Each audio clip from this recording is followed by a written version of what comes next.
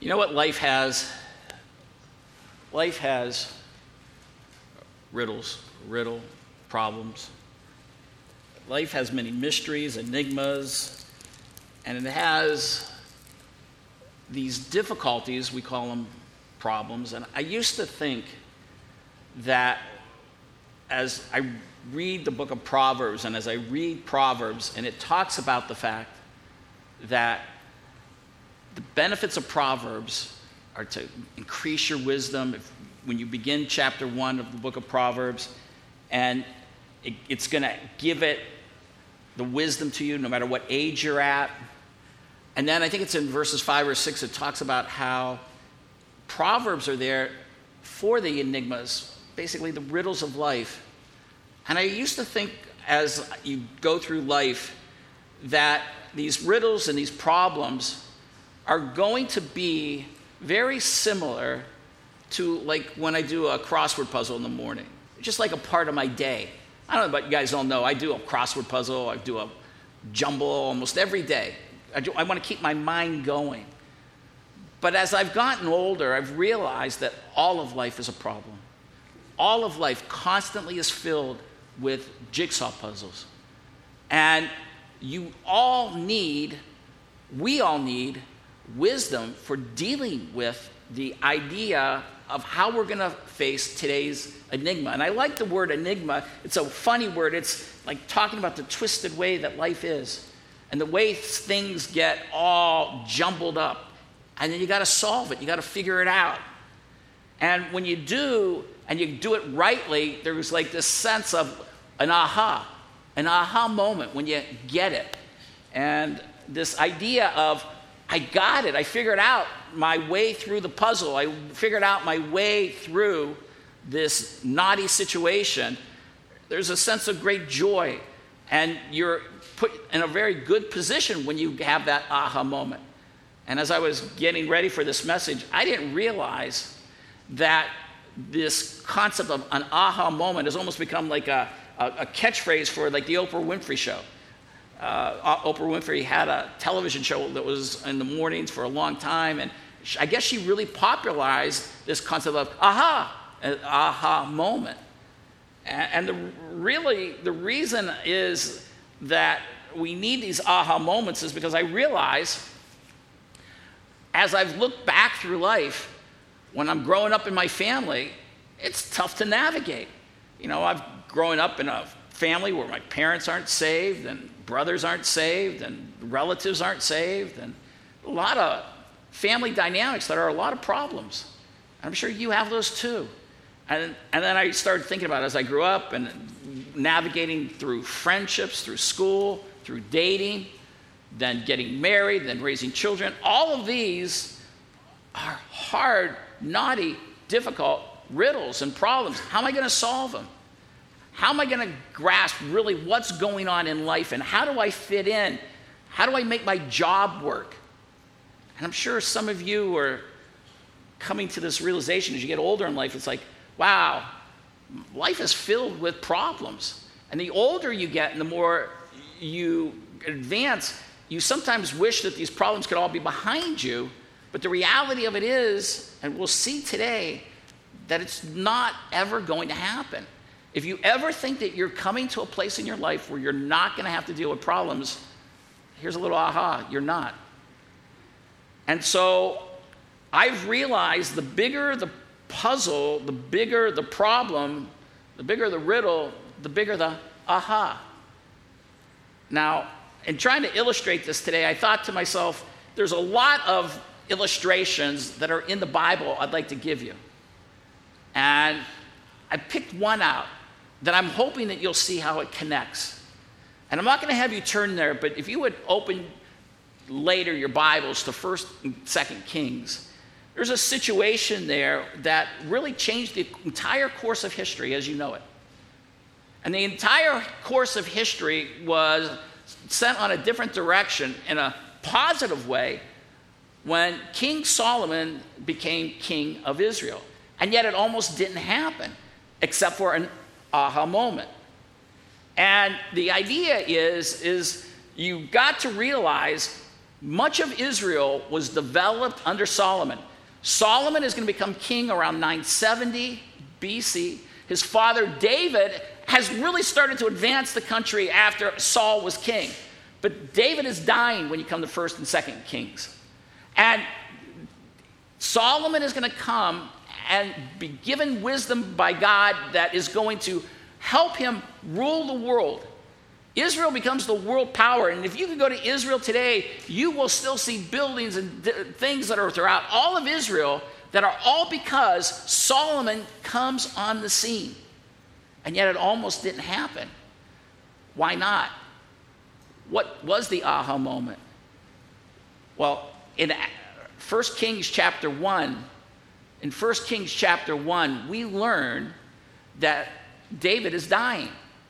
And because he is sick, the people come up with this great idea that they're going to get him a nurse. And they're going to get him a nurse that is a beautiful woman. Now, the idea is that they don't have heating blankets. She's going to sleep with him. Now, I don't think my wife would ever go for this. But they find this woman. Her name is Abishag. She's from this area called the Shunammite. She's a Shunammite woman. And it's very clear that this woman is absolutely gorgeous. She's beautiful. The scriptures emphasize it. And also, you read 1 Kings chapter 1, that they never have a sexual relationship. But people know that David is dying. David's got many children. And in this chapter, we learned that there is a brother of Solomon who's positioning himself. But when we come to chapter 2, David dies, and what happens is Solomon is made king. And you think at this point, this is great. We all know where everything plays out with Solomon being this great king, that we're all excited to see Solomon be king. But then all of a sudden, this brother, Adonijah, comes to Solomon's mother. Now, Adonijah is a brother from another mother. There you go. That's me being hip and slang. Okay? All right? But the idea there is that he comes to Solomon's mother and he says, hey, go to my brother and ask him if I can marry the Shunammite woman, the nurse. Can I marry the nurse? They've never had a sexual relationship. And so the idea is that, can I have this woman to be my wife? And Bathsheba, Solomon's mother, says, okay, I'll go ask. And at this point, you think, well, what's the big deal? She goes, she asks Solomon. And what is Solomon's response? Solomon doesn't just say, oh no, this is only this woman, I want her. Solomon says, aha, kill my brother. Now, we can read that story, we can gloss over it, and we can keep on going, and he executes Adonijah. Now, listen to me. You kill somebody, that's pretty significant. You have somebody executed, that's pretty significant. You have your brother executed, that's pretty significant. It's funny that we never have a passage of scripture that talks about the incredible trauma that had to be over Solomon. In all seriousness, if I had to kill my brother, I'd be traumatized. I would be traumatized for life. I would not like that. I would not want to kill my brother. That is such a radical step. And yet, when you read the scripture, there isn't an explicit explanation. He just asked if he could marry this woman. And he says, aha, no, kill my brother. Kill my brother. And he gets executed, and all these other people get executed. And we all have to be leaving with the idea of, he had this aha moment, and he figured it out. He figured it out that his brother was doing this as a coup. Maybe the world at this point doesn't know that that David has not had relationships with this woman, and hence they could think that she was part of his concubine, part of the marriage group that David had. And maybe Adonijah thought, if I can get people to think that I've been given part of my father's harem, that they would think me as the king and I could supplant my brother. That has to be it. But the bottom line is it's an aha moment. He pieces it together. Now, where's this going for our study today is because, listen, what can seem just like an ordinary request, an ordinary situation, and you're going to be reading in Revelation chapter 20, a passage that I am going to tell you right now. You are privileged. I'm going to tell you right now, you are privileged to be here on this Sunday morning because we're going to read a text of Scripture and we're going to look at it, and I want you to have a series of aha moments. Because as we come to chapter 20, we're going to understand the future millennial kingdom and its impact on today. And you think, that's a long title. But I'm going to tell you that this is a text of Scripture that is perhaps one of the top significant scriptures in all the Bible. This is a text of Scripture that deals with the millennial kingdom. Millennial means 1,000. It's a 1,000-year reign. And it is a passage of Scripture that I know today that most churches in America do not believe it deals with a literal 1,000 years, but I believe it does. As we've been going through the book of Revelation, and we come to, this is the section that we're at, we are going to look at a section of Scripture that's going to talk about this. And the idea is that when we come to understand it, I'm hoping you have an aha moment that is mind-boggling, that causes you, now listen to this is not hyperbole, that you understand God in a far greater way than the average Christian. You're going to understand something today that puts you in a sense where you're going to know something insightful that will put you in a position over most churches today, most Christians today. If you pay attention, you follow along, you're going to have an aha moment. I'm guaranteeing it. So pay attention. Watch what happens. Now, the context is that we've been studying the book of Revelation. If you're visiting, we've been going through this book that, again, even this past 2 weeks, I've been told churches won't teach it. A guy came to me and said, my church won't teach this because it's too confusing. It's not confusing. We've worked through it. But the book of Revelation, if you're unfamiliar, is a book where God is bringing judgment upon the world. He's trying to wake people up. He's trying to get people to come to the realization that I'm not playing games. It's like when you come and you say to your child, hey, you're 18, you're 20, you're 25, it's time for you to move out of my house because it's time to grow up. But it's even more than that.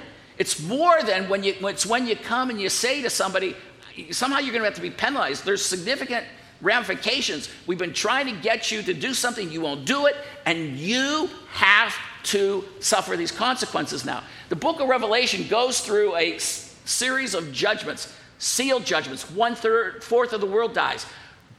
Trumpet judgments, 1/3 of the world dies. And now we've just seen the bowl judgments where in the battle of Armageddon, every unbeliever in the world dies. So that's through chapters 16, 17, 18, 19, all work together. Evil is ended. Chapter 19, with the return of Christ, unfolds with a fourfold hallelujah, goes into the battle of Armageddon, where God has this wedding feast where every unbeliever is food for birds. And now we're ready to go. And we come to chapter 20, verse 1, and he says this, which is kind of startling. Verse 20, chapter 20, verse 1, then I saw an angel coming down from heaven, holding the key of the abyss and a great chain in his hand. And he laid hold of the dragon, the serpent of old, who was of the devil and Satan, and bound him for 1,000 years. It's the first time in this passage that 1,000 years is going to be referenced. It's going to be referenced 6 times. Verse 3, and he threw him into the abyss and shut it and sealed it over him so that he would not deceive the nations any longer until the 1,000 years were completed. And after these things, he must be released for a short time. Now, all we're going to do, in one sense, is just this. We're just going to go over these events. And what we're going to do over the next 2-3 weeks is put this all together, and you'll see how it all comes together. But these are the events that you need to know. That's what we're doing today.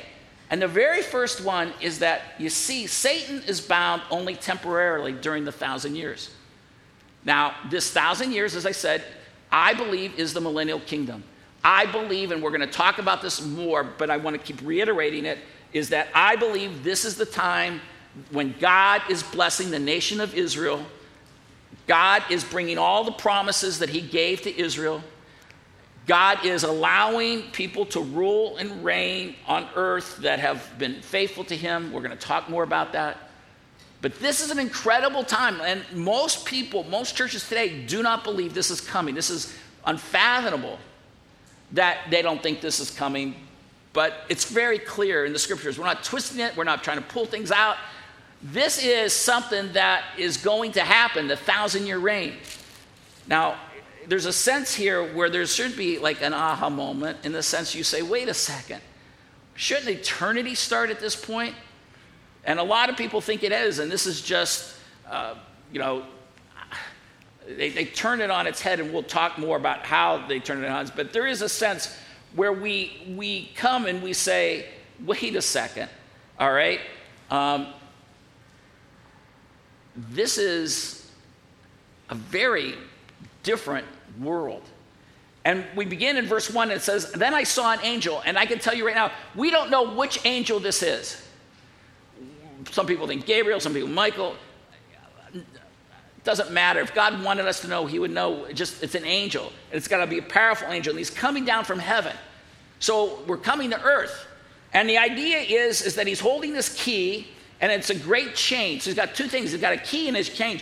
And some people will know, this is all symbolic. I think it's a literal spiritual key. I believe it's a literal spiritual chain, because John can see it. So however it's going to operate, it's going to operate. We're not told how it actually opens up a lock and how it actually binds Satan, as we're going to see. But it's important that you just recognize these facts. And at this point, you're going to say, wait a second, I thought eternity should start. But no, we're dealing with something that's really interesting. We're going to watch this thing play out. And we see this angel comes down, and he's got the abyss key. Now, for those who've been studying through the book of Revelation, this is something that we've talked about before. This is a place that it's a prison for demons. And it's not a good prison. Now, in one sense, if I'm doing an aha moment, I'm going to say to myself, wait a second, why aren't we going to be dealing with hell here, the lake of fire? We're not. Why are we dealing with this? We're dealing with the abyss. And the abyss is this prison that is going to be a holding place for Satan. Now, I don't know if any of you have ever done prison ministry. I have. I've gone to juvenile halls. I've gone to Lake County Jail. I have gone to high security prisons. And I don't like going into prisons. There's a sense, even when I'm a free person, when you're in a prison, there's a sense where you're locked up and there's a restriction. And this is a prison we're going to talk a little bit more about that is horrific. But when we come down to verse 2, and it says, and he laid hold of what? He laid hold of the dragon. He laid hold of the serpent of old, who is of the devil and Satan, and he bound him for 1,000 years. He binds him for 1,000 years. Now, isn't it interesting, as you're paying attention, you're watching this, why does he come up with 4 names? I believe he wants to be really complete. Look at verse 2. He lays hold of the dragon. What is a dragon? A dragon is a fierce animal. It's not Puff the Magic Dragon. When I was a kid, that was always something I wanted. I always wanted to watch Puff the Magic Dragon. Is Barney's a dragon, right? Barney's a dragon. Those are good dragons, but this isn't a good dragon. This is something that I think historically there might have been what we perceive they call dinosaurs that were breathing fire.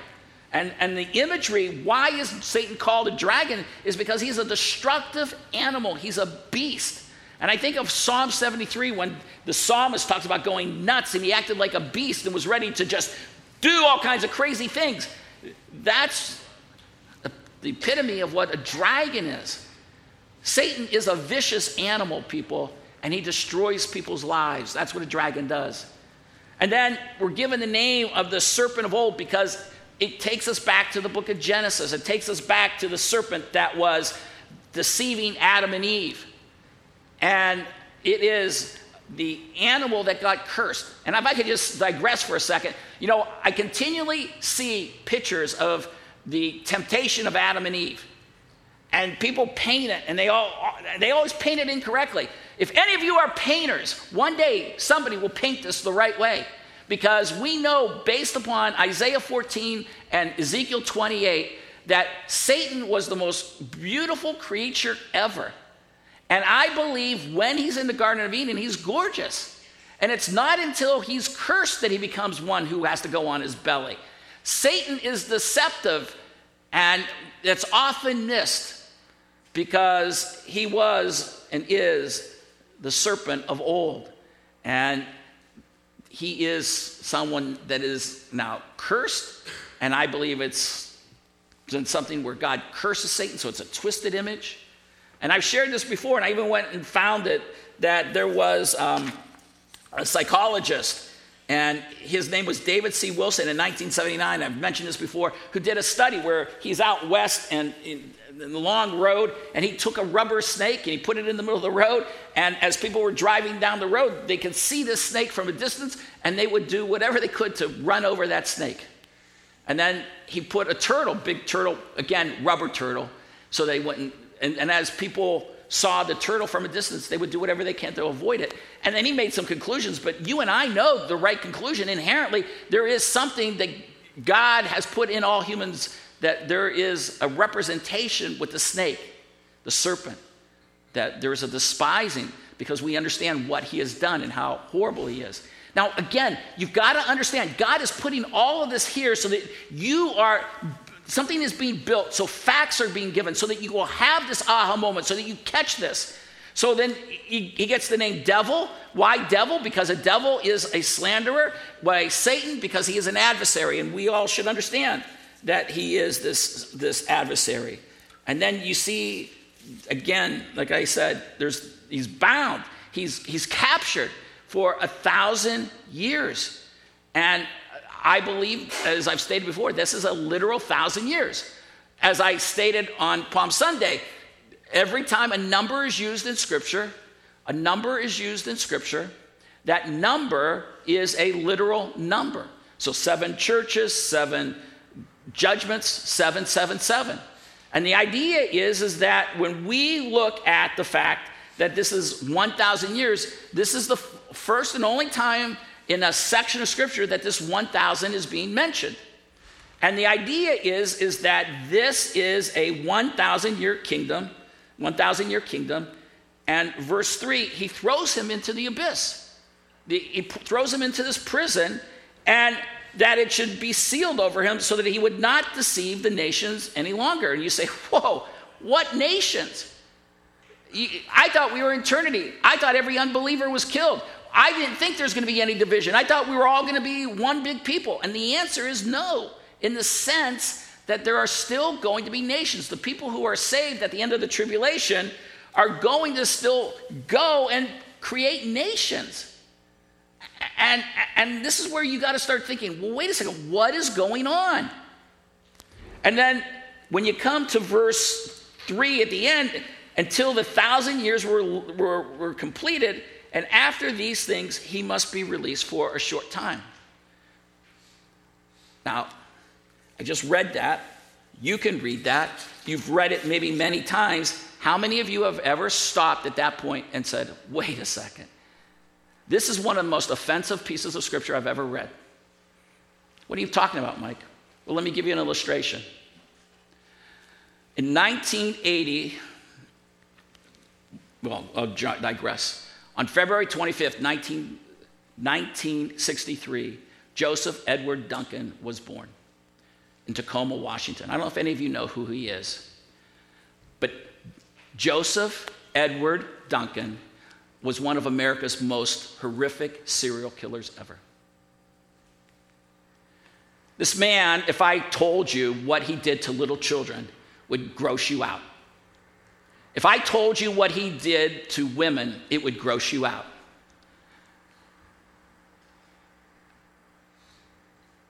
They captured him, and they put him to prison, and they gave him a sentence for 20 years.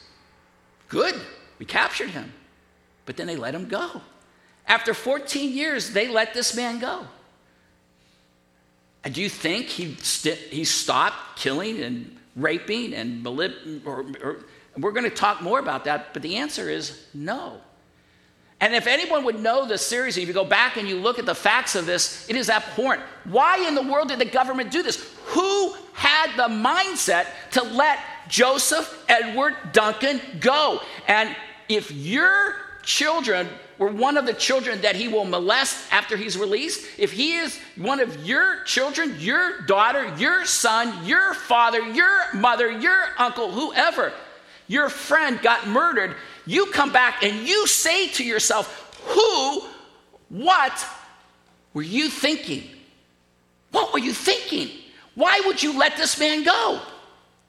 And there's got to be inside an anger that you've got to say, why would you let this man go?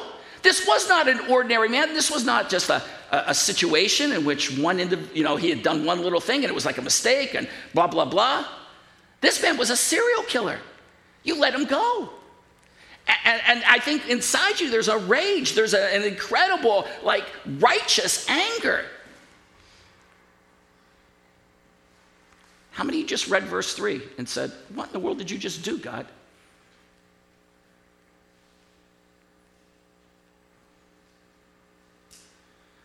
We're not supposed to be angry at God, are we? We're not supposed to shake our fist at God because God is good. God is just. But if you don't have the aha moment right here, then you don't understand all of life and all of Scripture. That's why I said at the beginning, this is so important. Because if you don't understand right here, right now, what just happened, you're going to live your Christianity without an understanding of the big picture and what this is all about. Do you understand how important this is? This is so critical. If I have to make application, there's two things. Number one is this has to be solved. We're going to solve it. We're going to work to solve it, but you've got to solve this because there has to be a way we reconcile it. Why in the world would God finally capture the devil, the serpent, the Satan, the dragon, and you got him? Why would you ever let him go? He's a deceiver. He has been the one that has caused people to go into all kinds of sin, all kinds of problems. You read this morning the newspaper about this crime and that crime and this thing that has happened, and you can look through your entire life and all the bad that has happened. And it's because of this Satan. And God, you've got him and you let him go? Where's the difference between the anger towards those who let Joseph Edward Duncan go and what God has just done? And if you don't get this, you're not going to understand life. It's that significant. Now, this is where I struggled in putting this message together. When you come now to this section here, we're going to look at the structure of society because I wish at verse 3.2 or something that I would get an explanation, but I don't. It's just all of a sudden he goes into the structure. He goes into the idea of what happens with the society. So just as a digression here, I said the very first thing as application is we've got to figure out what in the world's happened. Number two, because Satan is not bound today, if I'm going to make a second application, because I don't want to forget this, I want you guys to realize the Bible tells us today that Satan roams around the world like a roaring lion. Satan is alive and active, and he is out there, and he's got a hierarchy of demons, and he's out there to work havoc in this world. And if I told you that right now there's a serial killer that's been let loose and he's your next door neighbor, what would you do? What would you say? You'd say, wait a second, I got to be on guard. Not only do I have to watch everywhere where my kids go, I've got to watch where I go. And that's exactly the application I'm trying to get you to see, because Satan is not bound now. Satan incredibly is free, which is, again, part of the interesting dynamic of us trying to figure out where the world is. So as we come to verse 4, let me just read. It says, then I saw thrones, and they sat on them, and judgment was given to them. And I saw the souls of those who've been beheaded because of their testimony of Jesus and because of the word of God, and those who had not worshipped the beast in the image and had not received the mark on their forehead and on their hand. And they came to life and reigned with Christ for 1,000 years. And the rest of the dead did not come to life until the 1,000 years were completed. Then this is the first resurrection. And we're going to talk about this. The idea of the first resurrection is not just, it's a description. It's not just always the sequence. It's the description of the people who get resurrected, glorified bodies. And we'll talk more about that in upcoming weeks, because there's a second resurrection, and those are all the people who end up in hell. And there are people within the first resurrection that are coming at different times. You hear it at different times, but they're all within the first the type of resurrection. So verse 6, blessed and holy is the one who has a part in the first resurrection. Over these, the second death. This is where we learn about the second death. This is the first time this is going to appear. It's going to appear one more time. The idea that now we realize there is physical death and there is a spiritual death. And the spiritual death is going to be thrown into the lake of fire. It's called the second death. And so over these, the second death has no power. But they will be the priests of God and of Christ and will reign with him for 1,000 years. Again, 1,000 years, 1,000 years. Remember, 6 times it's going to be mentioned. So what I need to get you to understand, we're going to go into this more, but here's the big picture. What's the structure? The structure is, this section is about how we as believers rule over the world. We live in this world. Everyone who's a believer this morning will be in this world. Every one of us who's a Christian will be in this world. There's going to be the resurrected Old Testament saints. David, Moses will be there. There will be people who live through the tribulation in non-glorified bodies. They will be there. That's fascinating that this is the way the structure is going to be. And I thought if I went through this, all of a sudden you lose the path and understanding of what's happening here through this situation with Satan. So let me just take a few more moments and just go through this as we're going to pick up the structure next week, which is phenomenal to understand. But let's understand this. Satan's release, attack, and final elimination. That's what verses 7 through 10 go in. And all of a sudden you see, when the 1,000 years are complete, Satan will be released from his prison. And he uses the word prison. And prisons aren't good. And, typically you think in a prison that rehabilitation has taken place. That's the mindset. When I visited prisons, they always have some aspect of rehabilitation. These are people that we're trying to rehabilitate, get them to be better in society. Even if we're not going to let them ever out, there's still some rehabilitation that's taking place. Satan's in prison, and he's never going to be rehabilitated. So you come and you look at verse 8, and it says, and he will come out to deceive the nations which are on the 4 corners of the earth, Gog and Magog.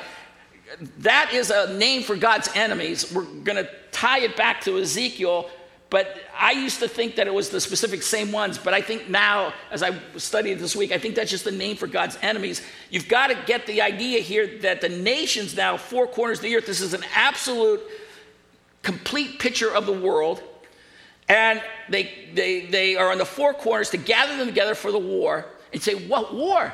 We've just went through, and the idea that we're going to study with the millennial kingdom is it's 1,000 years where if someone dies at the age of 100, we've talked about this in the past, they're thought to be accursed. Listen, people, there are no tanks, there are no guns, there are no ballistic missiles, there are no nuclear bombs. Everything that from this old age is gone. And I think to myself, do I have an aha moment? What in the world are these people coming to make war with? And then you come to the idea that the number of them is like the sand of the seashore. And when you look at passages from the Old Testament of what the kingdom is going to be like, there's no more disease. There's no one being murdered. We're going to have 1,000 years of populating the earth without anything stopping the advancement of the world. People, and it's critical at this point, you have to understand, you just have to realize there are billions of people. Some people speculate there are 20 billion people on the earth at this time. 20 billion. And if you miss this, then you're going to even miss more what's coming.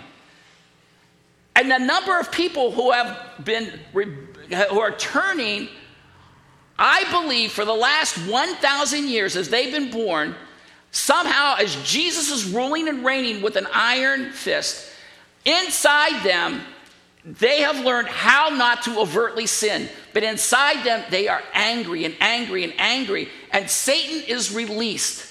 And they somehow get communicated with him. And he ends up saying, you have suffered enough. And maybe some of you are in a Christian home, and that's exactly how you feel. My parents have oppressed me, my friend, my father, my mother, I've got these people, co-workers I live with, and they're Christians, and they just constantly tell me about righteousness, and I've learned how to play the game, I learned how to give the names, and inside though, I'm angry, but I can play the game, and I know that. And the reality of it is that's what these people are. And now, somehow, they have come and heard a message from Satan who's been released. And if you have ever doubted the power of Satan, you have to look at verse 8 and say, you've got to be kidding me. These people will have heard from us, because you and I will be there. They will have heard about the tribulation. They will have heard about the battle of Armageddon. They will hear about how everyone gathered in the valley of Megiddo to kill Jesus, and he killed them instantly. And yet they will think, nope, we can win. This time we can win. This time I can do it. This time we can kill Jesus. Yes, we can kill Jesus. It makes sense to me. I'm going to go kill Jesus. And if you don't see that, that's exactly what's happened. And this is why you should be terrified of sin, because sin is so deceptive. There has to be an aha moment. And they come up on the broad plain of the earth, and we're going to watch this battle play out because it's going to be so fascinating. This goes this way, and this tanks are moved here. No, look at verse 9. And they came upon the broad plain of the earth and surrounded the camp of the saints and the beloved city, which for time's sake is Jerusalem. And fire comes down and devours them.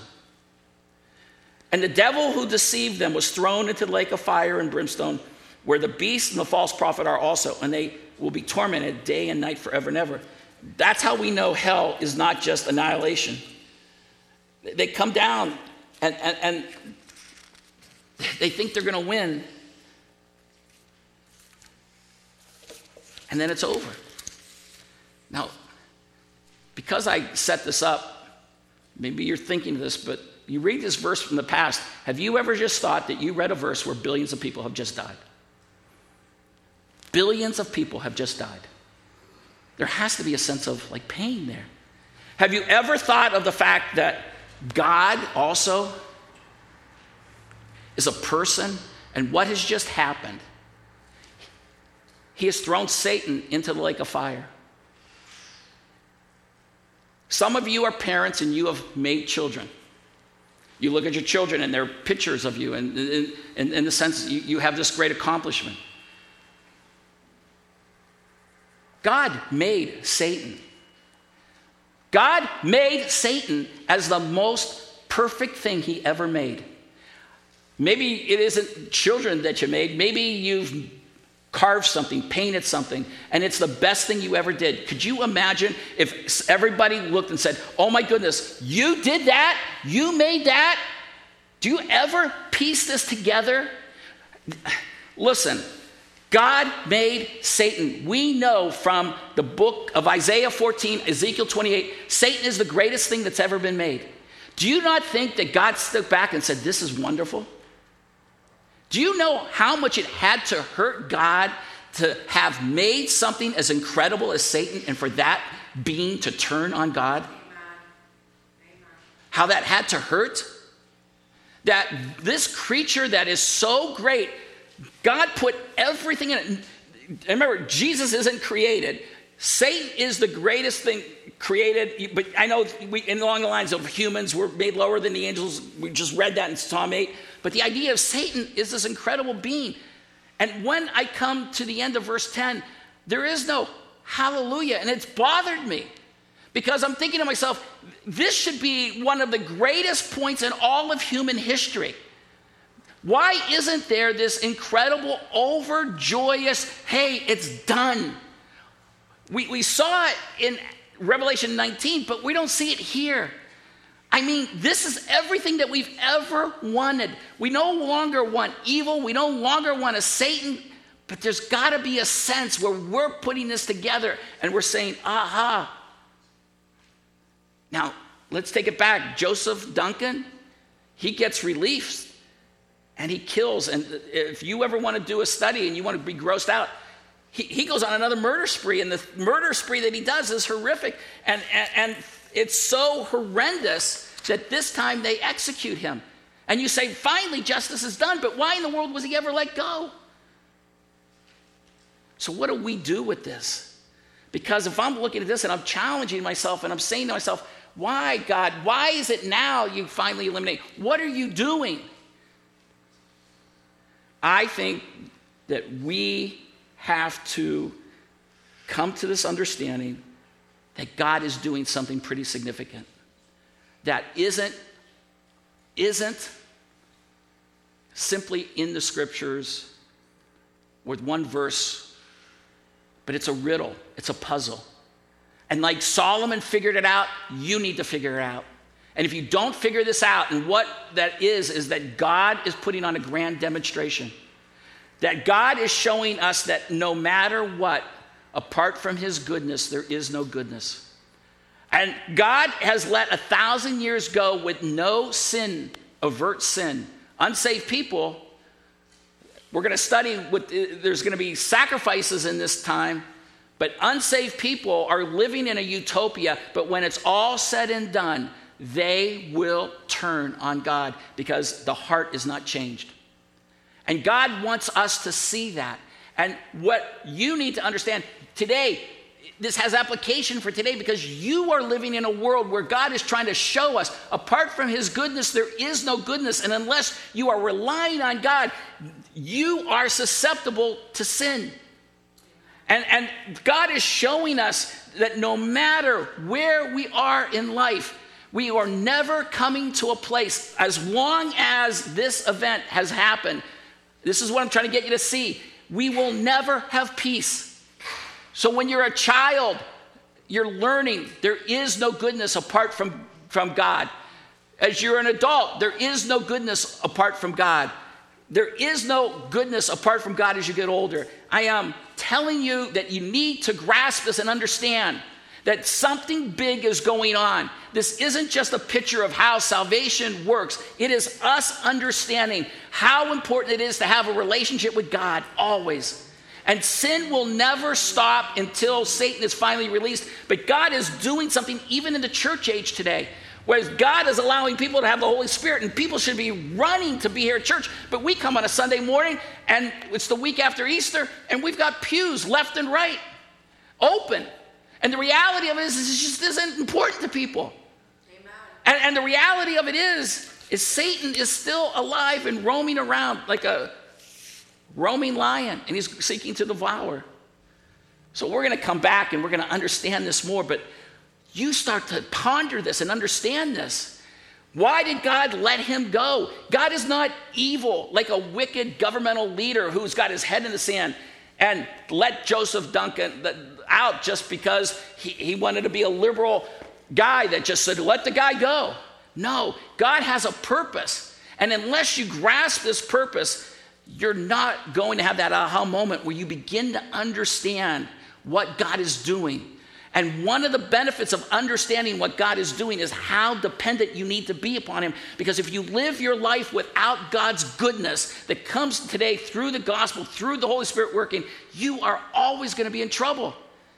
And the more you live independent and you think that you're going to be able to live without God's goodness and relying upon God, you're going to find nothing but the impacts of deception and bad things happening to you. And so my challenge to you is, will you discern in this world and the world to come, this future millennial kingdom, that you just read 10 verses and maybe you would have thought nothing of it, that you'll have this aha moment and you'll begin to piece it together. Make sure that you're there. We'll talk about it next week.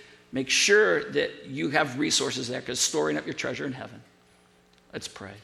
Father, I thank you for putting this in Scripture that all of a sudden allows us to understand there's something going on that's just not ordinary, something that we just don't grasp. Father, it was us. We would never let Satan go. But you did for a purpose and a reason. And the people who grasp this and understand it will have wisdom. They will have that aha moment where they need to understand something radical. They're not going to be like Solomon and have to kill a brother, but they're going to have to understand how critical it is to act in an appropriate way. Help us, God, to be people who do just that. Help the person who has been asleep this last hour, has not been paying attention, to maybe somehow wake up.